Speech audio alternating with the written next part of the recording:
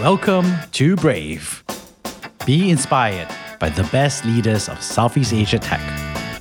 Build the future, learn from our past, and stay human in between. I'm Jeremy Au, a VC, founder, and father.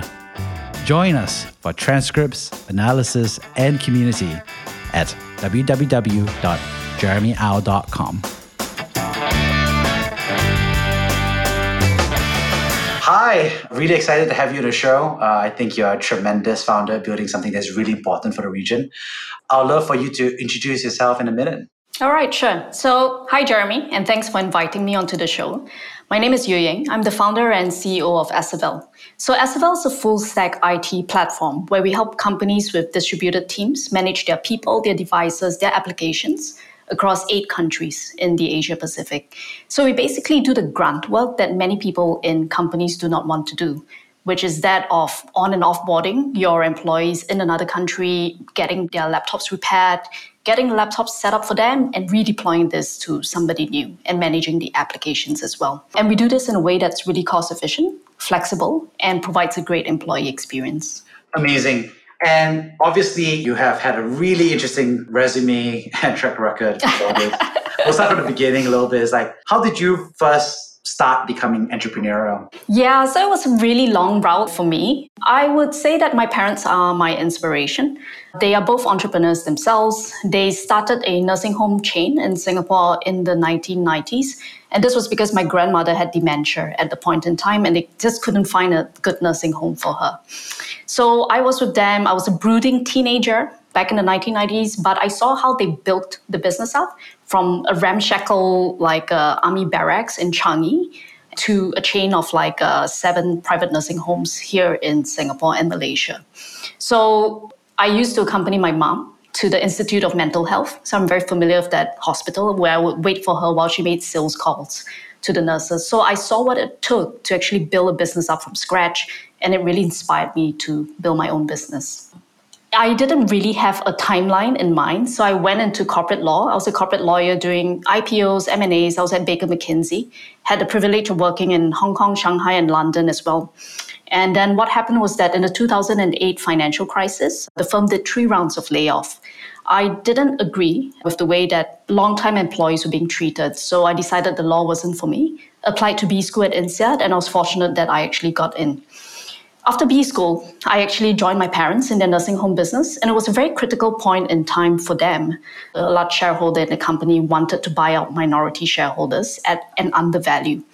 My parents had a very strong ethical principle, and they didn't agree with this, even though they could have benefited. So long story short, it was basically 2 years of legal battle and finding a buyer for the business. And we eventually got it sold to a PE fund at a very fair valuation for everyone. So I had the battle scars by that point in time, and I felt that time was right for me to set out and do my own business. Amazing. And you said that your parents are entrepreneurial, you were inspired by them, and then you became a lawyer. So how did that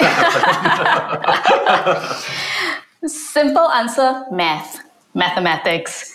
I just wasn't doing very well in that. And I had this misconception, I must say, at a point in time that business was all about adding and making sure that sums actually make sense and so on.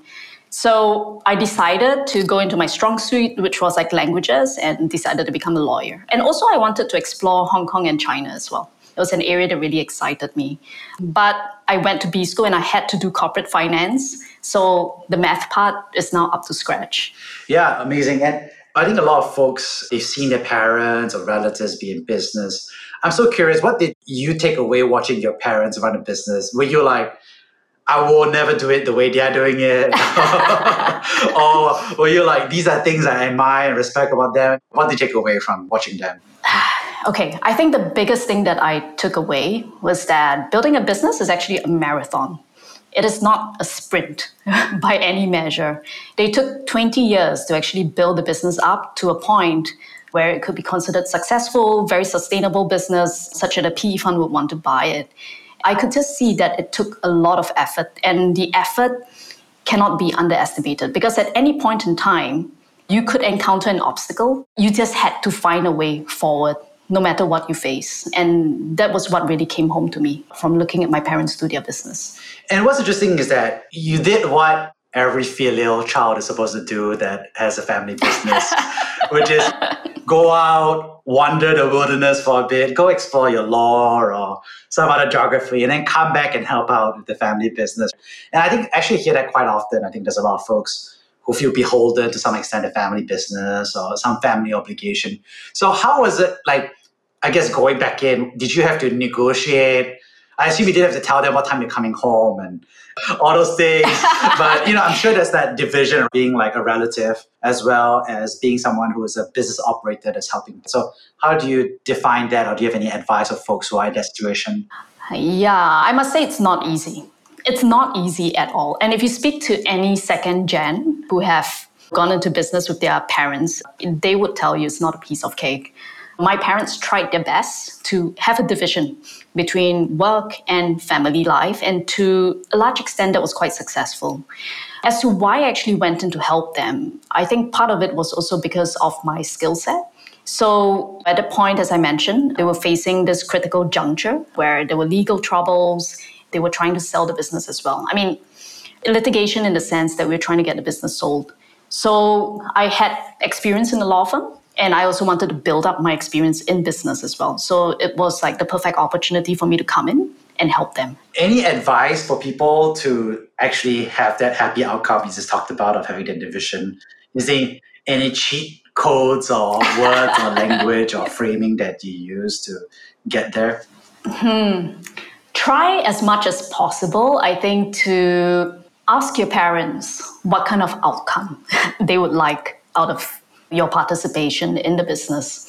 I think that it is very similar probably to starting a business with a co-founder. Like the vision has to be the same, the outcomes that you want has to be the same, and there should probably also be a kind of rule book for people to follow whenever disputes happen. That should make for a good outcome for any family business. And what's interesting is that you wrapped up with helping them close the transaction and all these other things. And then you moved on to begin your own entrepreneurial journey, as well as to later on do that MBA of yours. So can you share more about why you decided to do your own thing first? And then we'll talk about the MBA later. I actually did my MBA before I went into the family business. So I did my MBA before I went into my family business, and then I did my own thing after the family business. So why do the MBA? So the reality about an MBA is that it's really about not just the knowledge that it gave you, although that was very useful for me because I came entirely from the legal sector, had no experience whatsoever in finance or like the faintest idea of what it would take to actually build up something big and successful. But it's also the network of people that you're with as well, and the kind of exposure that you get. So that was extremely helpful for me. Even to this date, I'm still in very close touch with a lot of my classmates from INSEAD. And they have been extremely helpful, both in providing advice as well as their network, which has really helped me in my business and in my own learnings and journey. What's one thing you don't get from an INSEAD MBA? Because MBA will solve everything for me. It'll make me an amazing person. It'll transform my life. It'll transform my business career. Yeah. Who shouldn't do an MBA? Why shouldn't you do an MBA? I think if you're very certain as to what you want to do, there is really no need for you to do an MBA. You're better off investing that tuition money in that thing that you actually want to do instead. That's a much better use of your resources. I think an MBA is useful for people who are still discovering about themselves, or for people who do not come from a kind of like traditional finance or business kind of background and who wants to get their feet wet before they actually plunge themselves into it. I see. So law, and then you discover yourself that you want to help out your family business. And then after that, use that to kind of like start your own entrepreneurial journey from there. You went off to build this company, Altizen, which was your first independent venture. And obviously, that has its own chapter. Could you share a little bit more about that chapter of your journey? Yeah, sure. So Altizen was a business and we were doing IoT furniture at that point in time. In the first few years, business was moderately successful. We were selling across a couple of countries, about 5 countries in Asia. We were selling into companies like Disney, DHL, Micron, and even like some of the ministers are using our products. So I'm quite proud of that, actually. The business never became very positively cash flow generative. And COVID basically destroyed what the business was because our factory was in China. So there was a lockdown in China. We could no longer manufacture the products, even though there were orders for it. And our shipping rates basically tripled overnight because of the supply chain issues. So we just couldn't make the business viable anymore. And that was why I decided to shut it down. When I shut down the business, on the day that I actually did so, I took out Evernote. I listed down all the mistakes that I had made in the business itself and what I would never do again if I were going to start a new business. It was a very, very painful thing to have to do. I cried, I was depressed for days. It really helped me to close a chapter and to start anew again. I think if I had not done that, it would have dragged on in me, if you know what I mean. I think that there were many things that I had learned, and I applied those learnings to the new business Asavell. And I think this has helped me to avoid many of the mistakes that I made in the first company. What was on that list of things not to do? What are you comfortable with sharing? All right, so there were two big things which I really applied to Asavell. The first is to be really, really close with your customers. You have to really listen to what they want. You have to be on the ground with them. And by listening, it just doesn't mean what they're saying, but it's also what they're not saying as well. So you have to empathize with them, understand their pain points, and develop a solution and get their buy-in to that. So I'm very proud to say that for Asavell, before even writing a single line of code, we actually had very intense customer development calls with 20 to 30 customers who were extremely kind with their time with me. What do they wish they had, if there was a solution like that? And I was really listening. So I would credit them really with 80% of what the platform looks like today. It was really due to them that Asavell is where it currently is. The second lesson that I learned from my first company is that it's very important to know what to focus on at the right point in time. There are many things that an entrepreneur can focus on. So we all know of entrepreneurs who are on the speaking circuit trip, or who are LinkedIn thought leaders, or who spend a lot of time minting NFTs or something like that. But the point is that you only have limited time in a day to do something. You only have a limited runway and you have limited funds to do something. So what is that right thing that you should be focusing on to bring your company to the next level? So that is a question that I ask myself actually every single morning before I actually start work. And then I reinforce my thinking by speaking to people who are smarter than myself to make sure that I have really gotten it. And then I focus on that to the exclusion of other things. Yeah, so those are the two lessons for me. I mean, there are many other lessons as well, Jeremy. If you bribe me with lunch one day, I might share my Evernote with you. We should trade notes. Yeah. Every time you wrap up the company, successful or unsuccessful, I think there's always a grieving process, I think, in that part, because so much of your identity, so much of your time. So much of your time, so much of your money, so much of yourself invested in that. As you did all that, you made a decision to build another company. It wasn't intentional. It was intentional enough to keep going. Oops, I accidentally founded a company, built it, scaled it, and fundraised for it, and built a team and got customers. Oops. So tell me more, you went through this process, you didn't feel like you performed to your expectations, and you put all these learnings, and then you were like, I'm going to do it again. So why? It was purely through my customers, I think, that it came about. Because we had various customers at a point in time, and they were sharing their pain points with me. Basically, when COVID started, so Asavell actually started on the same day as lockdown in Singapore. So this was back in April 2020. At a point in time, we were thinking what we could do around the company. And what I was thinking was that I had a background in corporate real estate. I had a background in furniture and IoT furniture and so on. And so I started to see, could I subscribe out some of the furnitures that I bring in from China? And so we started that. We got pretty good customers. But then what happened was that the customers started buying out their furniture after a couple of months. And I thought that doesn't make sense. I'm basically a BNPL, buy now, pay later business. What happened was that I started talking to my customers and I was hearing a lot of pain points from them. They were telling me, instead of tables and chairs, can you help us get laptops in Vietnam? Can you help us get laptops in Indonesia and India? And I wanted to find out more, why are you having problems getting a laptop? I was thinking from the point of view of someone who has lived only in cities, that it would be quite easy to get one from the Apple store or to order one from apple.com. And they were telling me that we actually want to set up the laptops for our people. So we've been trying to ship them out of Singapore, or we have problems getting our credit cards to pay for Vietnamese laptops and so on.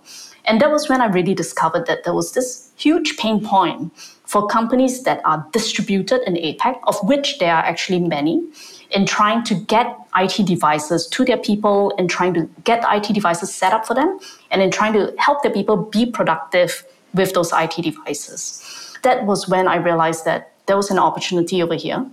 But more than that as well, that was also when I started to realize that there was actually a bit of a social angle behind what we were doing. Because I started to realize when remote work started taking off, distributed work started taking off, that actually there were talented people everywhere in the Asia Pacific. There were talented people in Pakistan, there were talented people in India. So there was talent everywhere, but opportunities were not. So I wanted to be part of that movement to really help good jobs go to people in places that employers may not automatically think of to hire from, like Bangladesh, Sri Lanka, Pakistan, Cambodia, and so on. And that was really a mission that resounded with me. That was why we decided to bring SFL forward, but with IT support and IT services as our angle instead. With that experience, do you feel wiser now the second time around because you built it a second time? Or do you feel like there are different challenges that have come up because it's a different, in some ways, category, but also a different approach that you have and life phase? How do you think about that? That's an interesting question. So in my list of 20 plus mistakes that I have made, I'm certainly not repeating those again, but I have been making new mistakes. And I think that the day that we stop making mistakes and the day that we stop learning from our mistakes is probably the day that we're dead. Definitely, I have been making new mistakes. I've been learning from it, but I've also been a lot more comfortable with the fact that that is going to happen. And that is what I realized about business. There has to be a certain comfort level with ambiguity, with a certain level of chaos. And then the question is, how do you then react to that and react quickly to that with guiding principles in mind? That's how I have reconfigured my approach towards like making mistakes and learning from them. With that said, your hobby now is spending time with 3 children as well. I think a lot of founders who are also parents really kind of like struggle with that. So do you have any advice for folks on how to be thoughtful about that balance or that approach? Yeah, so like you, my kids are pretty young. They are 3, 5, and 10 respectively. You will never be able to find balance. And I think that is just something that entrepreneurs have to be comfortable with. I think that there's a right time for everything. So there are certain points in time where they may need more attention, you give it to them. There are certain points of time that the business needs more attention and you give it to the business. You just do your best, the best you can, and you just get through every day. And I think the thing with my kids is just that I have boiled it down to certain basic things outcomes that I want for them and from them. Those are outcomes which are very important to me, which may not be the same for every parent. For example, I do not require of my kids that they get like grade A's all the time. And I certainly do not put in effort into tutoring my kids to make sure that they get grade A's. So that's how I get my time back. But what I do require of them is that I do require that they learn how to fail, that they have grit, that they dare to ask for things that they think that they should deserve. And I try to build those characteristics into them instead. Basically, that frees up my time. I do spend a lot of time with them on weekends and in the evenings, but it also frees up my time as well and mental space to actually focus on my work. And what's interesting is that you shared at the first part of this episode, sharing about what you learned from your parents, watching them be entrepreneurial. And now you have children who are looking at you being entrepreneurial. So how do you think you're faring right now? Not great. I mean, I just to share with you, a couple of months ago, my 10-year-old came up to me and she said, "Mommy, when I grow up, I have decided that I want to be a housewife." And I'm like, why is she saying that? Here I am, hardworking entrepreneur. Why does my daughter want to do something different? Maybe she can aspire to be a teacher or something instead. Although housewife is like a pretty difficult and good profession as well. So I was like, okay, what am I doing that may not be providing her with an example? And so I asked her why. Why not be an entrepreneur or maybe be a professional? And she said, well, mommy, if I become a housewife, I can pay attention to my children when they ask me questions. And that was when I realized that she was making a snide remark about me, ignoring her when I'm on a conference call dealing with my work and she's trying to ask me some questions about math or science on the side. So I wouldn't say that I've been faring extremely well as a mother, but I'm willing to let that slide.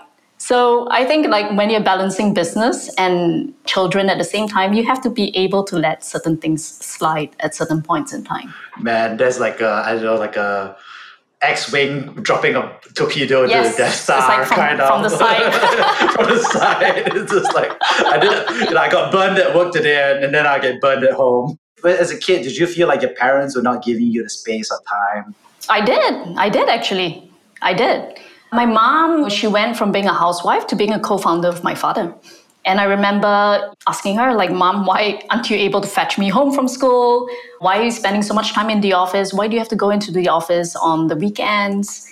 Yeah, she would just say, because it's required of me. And that's something that all entrepreneurs do. You do what's required of you at that point in time. So I went through the same experience as a child as well. So, I think there's a lot of truth there, intergenerational transmission of knowledge and role modeling. And I think it's interesting to hear how you're channeling some of that decisions in your own career as a parent. Could you share with us about a time that you have been brave? I was thinking about this question because I knew that it would come up. And I would say that the bravest thing that I did goes back to what I said just now, which was that on the day that I realized that my first startup was not going to work out, I actually sat down and forced myself to write out with full honesty and frankness the mistakes that I had made. And it made me feel terrible. I have done like crazy stuff before. I have like dived with like great white sharks, did various other kind of like crazy things, but nothing compared to the pain that I felt when I actually had to write down these critical self-reflections of the mistakes that I made, the opportunities that I missed, the time and money that I had spent doing all these things. So that was the bravest thing that I have done, but it paid itself over manifold as well, because I realized that I learned from the mistakes and I realized that I would never repeat it again. I may make new mistakes, but I definitely will not repeat the mistakes that I made for the first company. That doesn't sound common. Clear-eyed look at failure, sitting down, reflecting. I would like to believe that every founder who's failed, and founders are doing that sort of reflection or recap, it doesn't feel like a common behavior to me for some reason. Yeah, I don't know whether it's common, but for me, I think it's about, I felt that I could only move forward if I owned the mistakes. I could only really grow if I owned the mistakes that I made and I acknowledged that these were due to decisions that I had made at that point in time. So it was more for myself rather than anyone else. What tips do you have for founders who are going through this decision to wind down or push on, as well as self-awareness/learning cycle? What advice do you have for founders who are going through that maelstrom and hurricane and tornado? It is very difficult. I think that deciding to wind down the company, to stop doing what you had spent years doing and what you had spent a lot of money doing and what you had invested a lot of other people's money and time in doing, it is very difficult. I would advise them actually to talk to somebody who has done it before. And that was also what I did as well. It really helps to provide some perspective on what they're going through, and within a couple of years' time, or even within a couple of months, how it would be better that a decision was made then. I think you have a gut feel as to whether or not you should continue striving on something, whether it's going to continue working out. And I would say listen to your gut on something like that. And I think the problem for a lot of founders is that there's not a lot of people to talk to. Maybe there's co-founder conflict, so you can't, or you're solo founders, so you can't really talk to your co-founder. You can't really talk with your investors because you're winding down. And maybe your employees don't even know what's going on. How or when or where should founders talk to someone? I'm part of a couple of entrepreneurs network, and I think that that has really helped. Because what we do is that we have forums, we have experience sharing with each other, and they do not give advice in a forum. kind of format, but they share their experiences, which they encountered in similar kind of circumstances. So I had that kind of outlet for myself when I encountered these issues. And I also knew through my network as well of founders who went through the same thing that I did. So I could reach out. For other people, I think look for the same kind of network. Entrepreneurship is a very lonely journey, especially if you're a solo founder or if you're having some kind of co-founder conflict. So knowing other people who are going through the same journey as you, being able to reach out to them for advice or just have a coffee chat, I think that that's extremely helpful. From your perspective, obviously, you've seen a lot of different generations of founders. What would you say are the things that you've seen better indicators of, you can say, future success, I guess, on whatever terms they set it, personal or professional, versus things that you see are less correlated or maybe even adverse to personal and professional success? This sounds like a question for a VC. If I had the answer to that, I should be doing investments. Okay, but from my perspective, I actually think it's about the market. More so than personal characteristics or whatever it is. If you have founded a business in a market that is growing, that is moving, and that you have a needle moving kind of solution in that, then even if you are an average kind of founder, as long as you can execute, you will be there, you'll be ahead.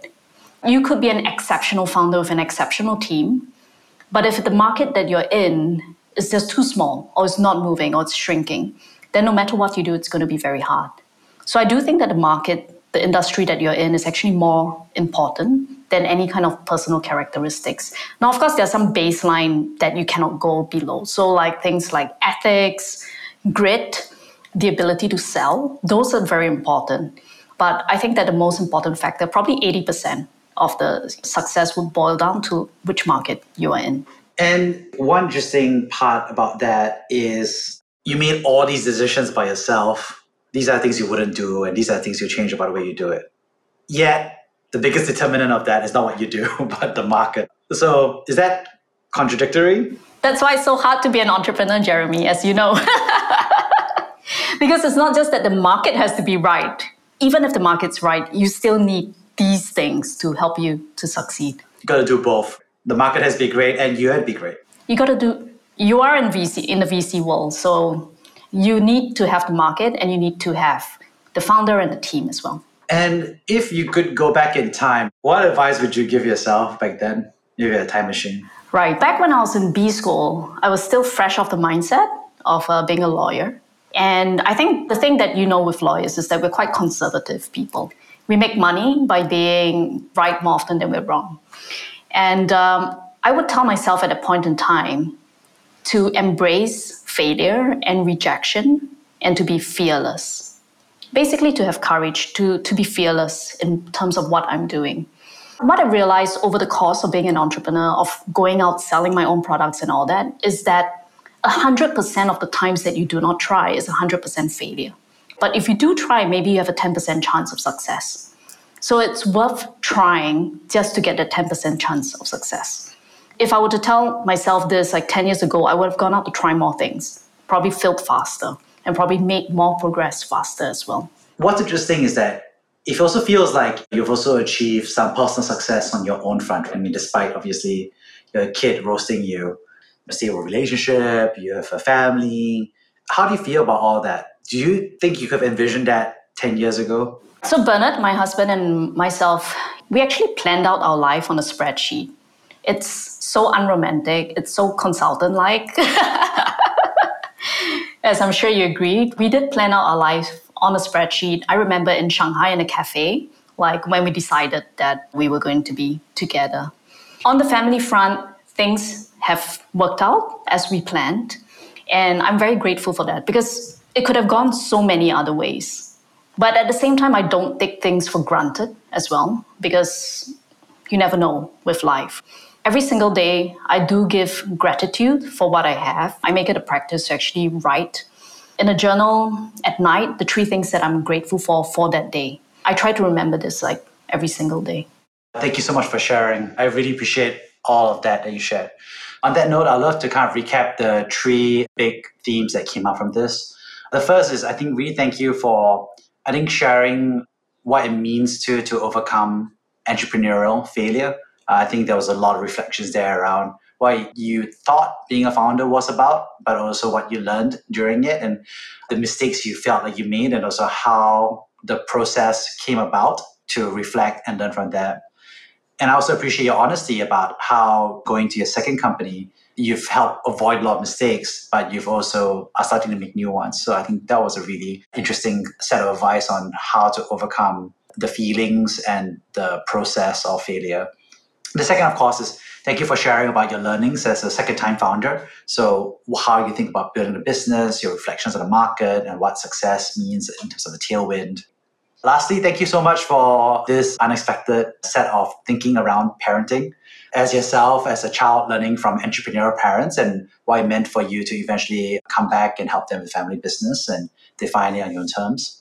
But also you becoming a parent of your own and how you are modeling entrepreneurial behavior and whether you define it as successful or not, but some very real insights about how you planned it with Excel and some of the micro moments that you have with your children. Thank you so much for sharing that set of reflections for other founders who are exploring parenthood or parents who are exploring being founders. No, thank you so much for having me, Jeremy. So I do hope your daughter gets to the age where they start to roast you as well. And then you have to tell me what they say. But before that, I think I'll assail them with dad jokes. All right, thank you so much. All right, thanks, Jeremy. Thank you for listening to Brave. If you enjoyed this podcast, please share this episode with friends and colleagues. Sign up at www.jeremyau.com to discuss this episode with other community members in our forum. Stay well and stay brave.